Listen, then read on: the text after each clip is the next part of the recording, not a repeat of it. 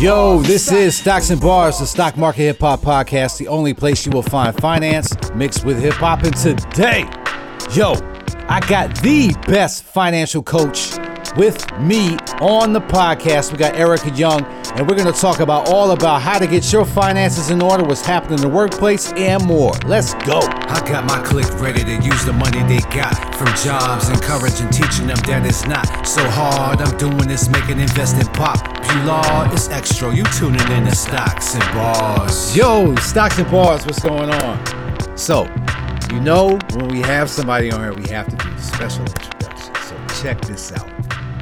Family, when I tell you it's been a while, it's been a while. So, the young lady I have with me today, we met at FinCon. If you notice, there's been a lot of things going on with me and FinCon and the established relationships we made. So, me and my wife, we met this young lady and her husband when we were sitting down eating. We were chilling, they sat down next to us, and we were talking about our kids, and then we ended up having a conversation about children and all of that. And then next thing you know, we come to find out we're both there for FinCon. So we continue to have conversations. And family, when I tell you energy is real, energy is real. We continue to bump into each other no matter where we were at at FinCon. And even when we were not at FinCon, we would still bump into each other. So the energy was just leading us to each other to say, y'all have to eventually end up doing some type of work together. So the last time I seen her, I finally got that. I was like, we really got to connect. She was like, all right, so boom, we said it there. Fast forward to now, that connection took a minute. However, we made it happen. And ladies and gentlemen, I want to welcome to the podcast Erica Young. She is a phenomenal woman changing the world.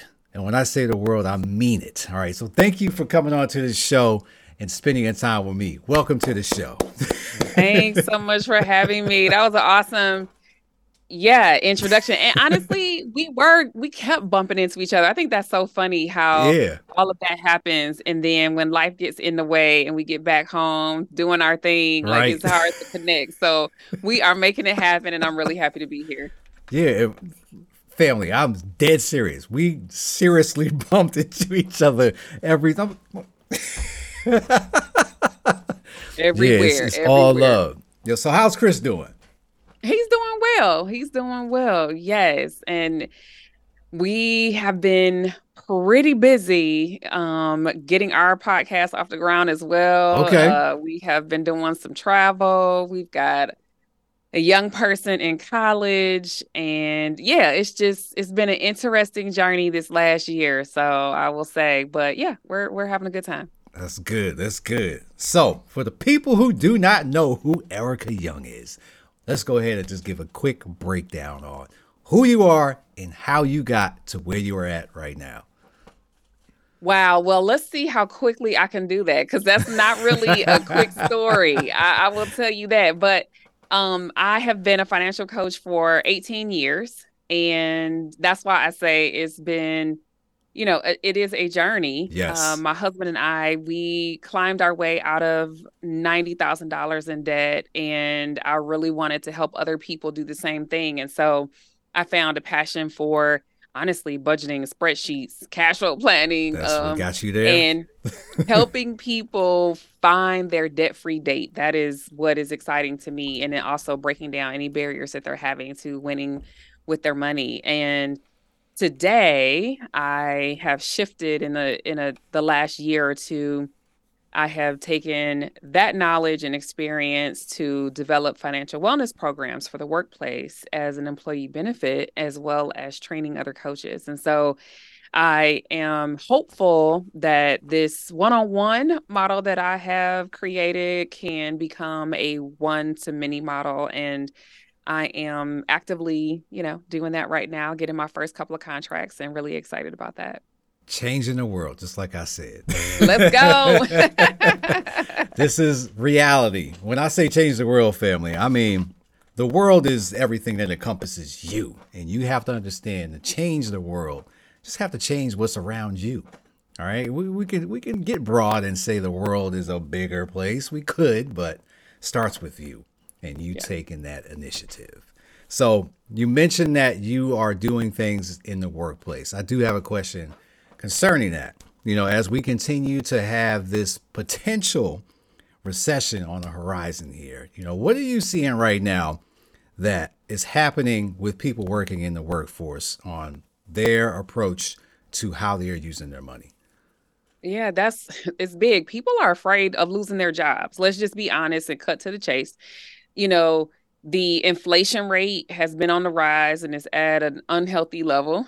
It's hard to keep up with that, and that's the honest truth. But we've been there for a solid year, I would say, and people are concerned about losing their jobs. And so, in practical terms, in personal finance, that means that everybody should be much more concerned about having a decent emergency fund, right? And I have been teaching, and I still believe this to be a good strategy. I've been teaching people to look at their budget, look at their spending, make sure that they're paying attention to the details, because if inflation is 8.5%, then we need to be making adjustments at 8.5%. Right. I would love for someone to be increasing their savings by 8.5% because you just don't know what tomorrow brings. I mean, people were sidelined when the banks closed their doors. And recently Bed Bath & Beyond just completely, is gone. And so I think we have to be wise, and we have to make sure that we've got enough in savings to weather a storm should it come our way.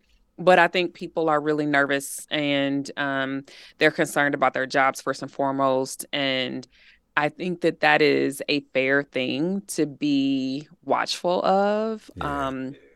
And making sure that people have a solid handle on their expenses and things of that nature. If you are in a stuck position, I think that this is really the time to wake up, because I've been there years ago. There, frankly, in 1999 to 2000, when things were kind of crazy back then, and then again in 2008 and 2009.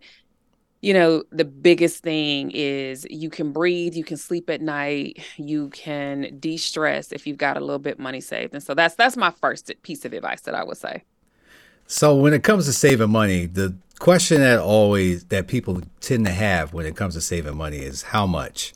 And unfortunately, in this high inflation that we're in right now, people are choosing taking their money versus saving their money because they have to be able to make ends meet. They got to be able to still get groceries, pay the bills and all that. So one of the first things that get cuts out of people's budget that doesn't exist is savings. They automatically I'll save later. But I want to tell everybody personally, you won't. You simply won't, because you're not making a priority out of it. And the minute you start making a priority out of it is when it will actually start to increase. My story with savings is I started with $20. That's how it started. I just said one day, I'm all right, I got to do it.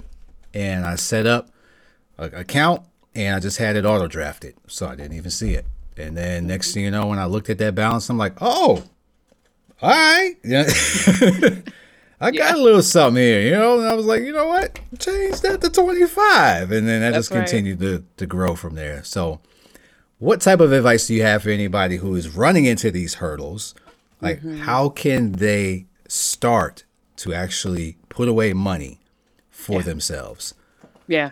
I think the very first thing you mentioned already is to make it automatic, right? And so if it's automatic, then it's one less thing to think about. And my preference is that you payroll deduct it and not just have it transferred from your checking to your savings, but have it payroll deducted to a completely different bank. That would be lovely. But there are lots of tools out there now that make savings easy. Like when you spend, you can save a percentage. So you can make this easy where you don't have to think about it in that way. You can set it up on the front side. But I also think that we have to draw a line in the sand. I think a lot of people don't want to change habits. And this is why they say they can't save. The 3 budget busters, in my opinion, that are keeping people from saving money, I'm going to leave the top dog for last. But the first one is dining out. We have to eat, but do we have to dine out? We have to ask ourselves these questions, right?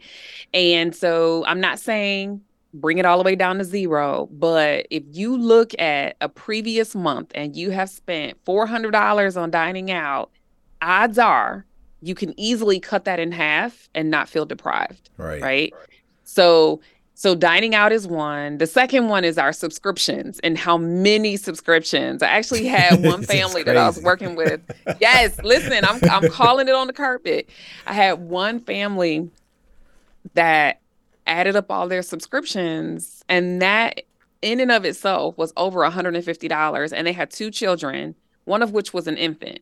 So you can't tell me that this family of 4 and the infant is not really watching TV. Right. They ain't consuming, right? Exactly, right.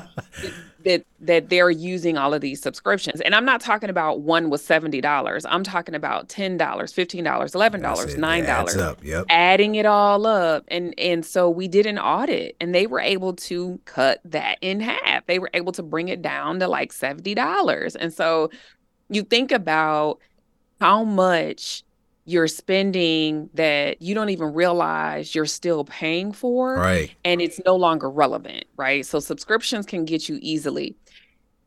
And then the biggest and our favorite one to hate, honestly, is Amazon. Just Amazon all by itself. Literally looking at, and this is the thing, people don't realize that they can look at their Amazon spending. They actually total it up, go online, check out your spending. I know that this is a big pill to swallow, but I think that a lot of times we're choosing the convenience and we're not realizing that we're adding extras to the cart. We are getting things that we don't necessarily need simply because it's easy and it's coming tomorrow. And so, and I'm not saying don't do it, but I am saying, think about, do you need it this week? Can you plan for these purchases on the next paycheck, on the next budget cycle, that kind of thing? And I think it's fair and it's totally fine to have an Amazon category on the budget that is reasonable with things that you know you're going to buy. But I think that we tend to get out of hand and we love the convenience that we don't have to go to store and we're getting these extra things. And it's like, do you really need that? So yeah, that's usually a biggie one, because we want it fast and it can cloud our vision on what the real priority and need is, for sure. It's that instant gratification, once again, biting us in the rear end. Everyone has gotten accustomed to getting something as soon as possible. But again, do you need it? Here, real story. I got Amazon Prime. I usually get it like maybe twice a year because they give it to me for free to try to get me to get it. But I got y'all. I don't do it. Every time they do it, I always say, yeah, sure. And then immediately I go and cancel that, please. So that way I only have it for 30 days. There's a trick. If y'all don't know the game, I just shared it with you. But that's how I get it. So they gave it to me and I tested one thing on there where it said you can have it overnight. I said, y'all tripping, overnight? You need it overnight? So what did I do? I pressed the button. I'm like, bet. Let me see if it comes there overnight. 5 a.m, somebody came to my door and delivered it. I said, y'all really on it. Yeah, they have made this super easy to say yes to. Yeah, I was impressed. I'm like, there's really somebody up right now delivering packages for Amazon at 5 a.m. All right. I didn't need it, but I wanted to see what was going to happen. I thought I was going to get addicted to that convenience life. Yeah, I seriously thought I was going to get an email and saying, yeah, it'll be here by like 10 or something. That's what I was expecting. Not 5 a.m. with my dog barking like, yo. Then I check my phone. I got somebody at my door. I'm like, oh, it's real. They meant it when they said that. Overnight, like it will be here tomorrow. That's right. All right, so you and Chris have tackled down into the podcast arena. But before I get there, you two are awesome, by the way, right? it was a blessing to be able to share a space with somebody who was further ahead in life that had children. We able to have those conversations, and you would be able to reminisce and look at what you had before, and then we're able to look forward to see, okay, what we're going to end up having to run into. That's right. That's right. So, the question I have for you is, when it comes to finances, one of the big things that break up marriages is finance. And you two have made it so far. So is there anything that you could share on how the two of you handle finances that have helped you grow together? That's a really good question. So, yeah, we've been together 2.5 decades. Yo, That's a long time. Yeah, this is what I'm talking about It's a right long here. time.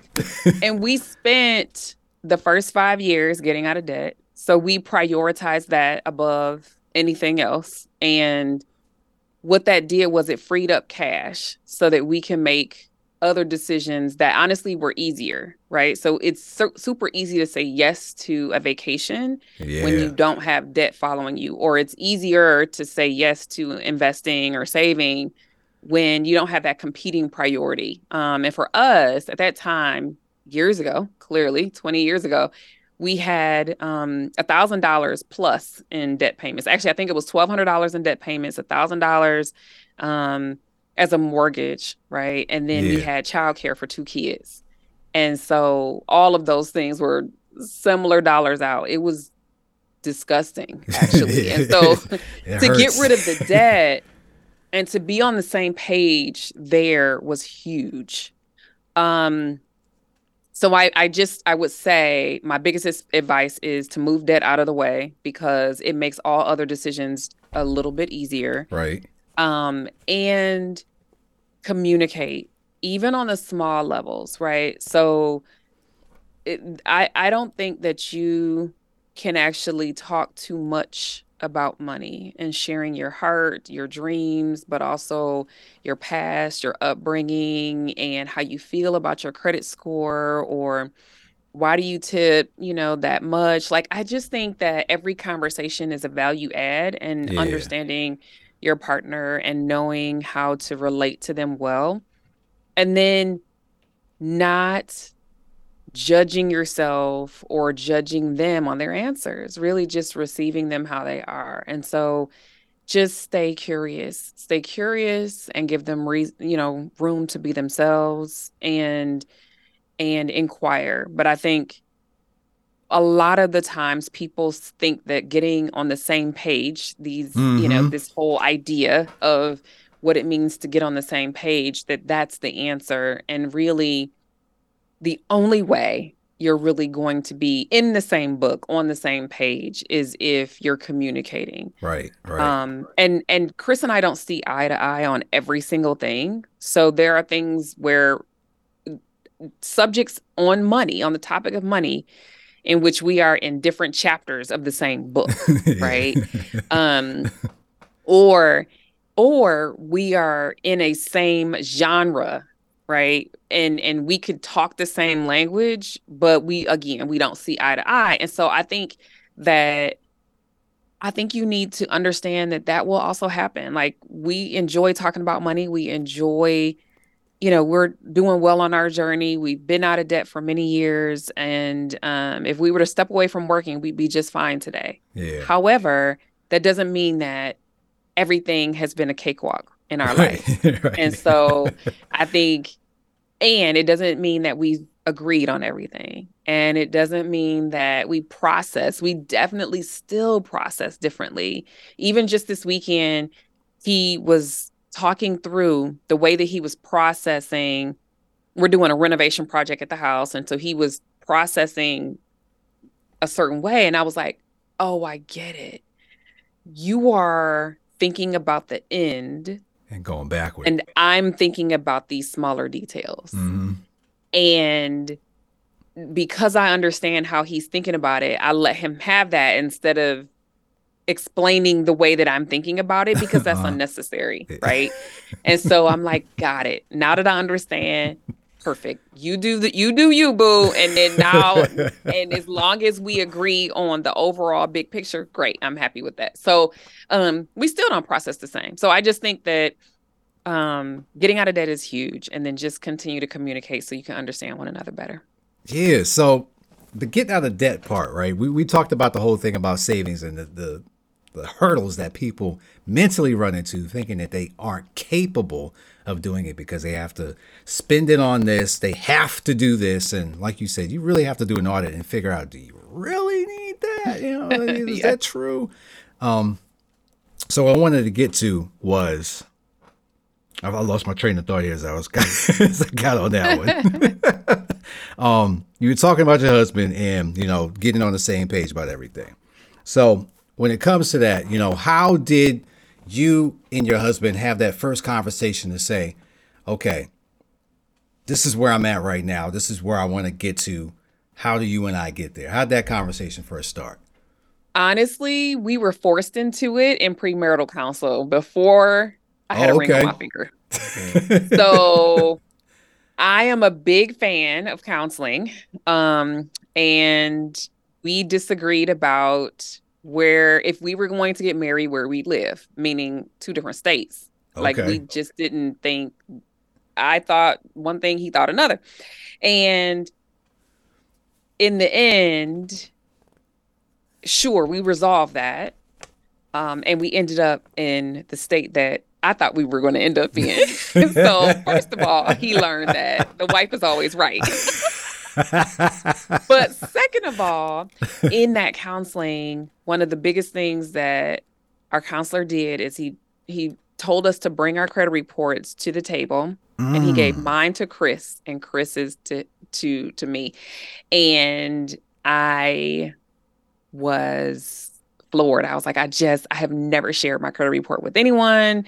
And I was young, but I also was clear that I wasn't on time with all my credit cards, that I had a whole bunch of student loans. And, I just was like, what is this going to be? And we were thrust upon talking about getting out of debt and why this was important, or, honestly understanding if we wanted this to be something we were aggressive about, right? So you can look at the credit report and say, oh, well, I'm fine with it. $45,000 in student loan debt, no problem. But I was, when I look back and I say, wow, in the first 5 years of our relationship, we paid off $90,000 in debt. I mean, $90,000 repulsed me looking back on it. I would never have wanted to stay in that place longer than that. And even I wish that it was a little bit sooner. And so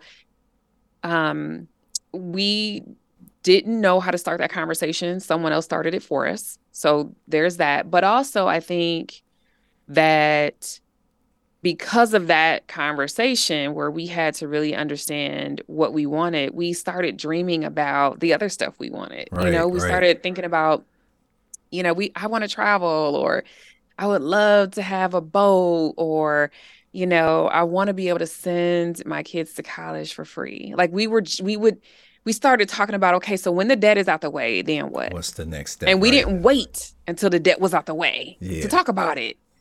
So then we would just get excited about the possibilities. And so I think sometimes it's okay to let somebody force you into that conversation. And that's the role that I have sat in as a financial coach. Sometimes it's reading a good book. Sometimes it's watching. There's plenty of documentaries out there now that are helping people with their finances and thinking about things differently, as well as just, showing up at conferences. And not everybody who comes to FinCon is completely out of debt, right? Like, I would say that there's a lot of people who are in the middle of their journey, right? So, find what works for you. But I think for us, being thrust into having to start that journey worked. It worked for us. So the one thing I want to come back to is how you started that journey, right?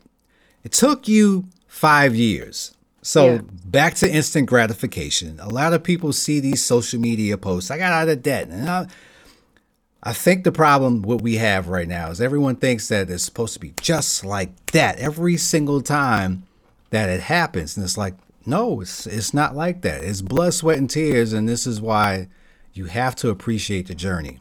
And what I often tell people is you have to learn that while you're on the journey, you have to appreciate everything that is going on during that journey, because the end goal isn't what this is about. This is about the learning experience. And then you have to circle back, and that has to get fulfilled. So like what you're doing now as being a coach, you learned all of those painful experiences. It's bottled up now, and you're the package. And like, listen, I've already been through it. I've seen both sides of this coin now. It took a while. It took me 60 months. It doesn't have to take you that long, but it doesn't matter how long it will take you. You have to take the steps and approach it. Yeah. You said you were doing like $1,000 a month. A lot of people will look at that like, whoa. Yeah. I'm not going to sugarcoat it.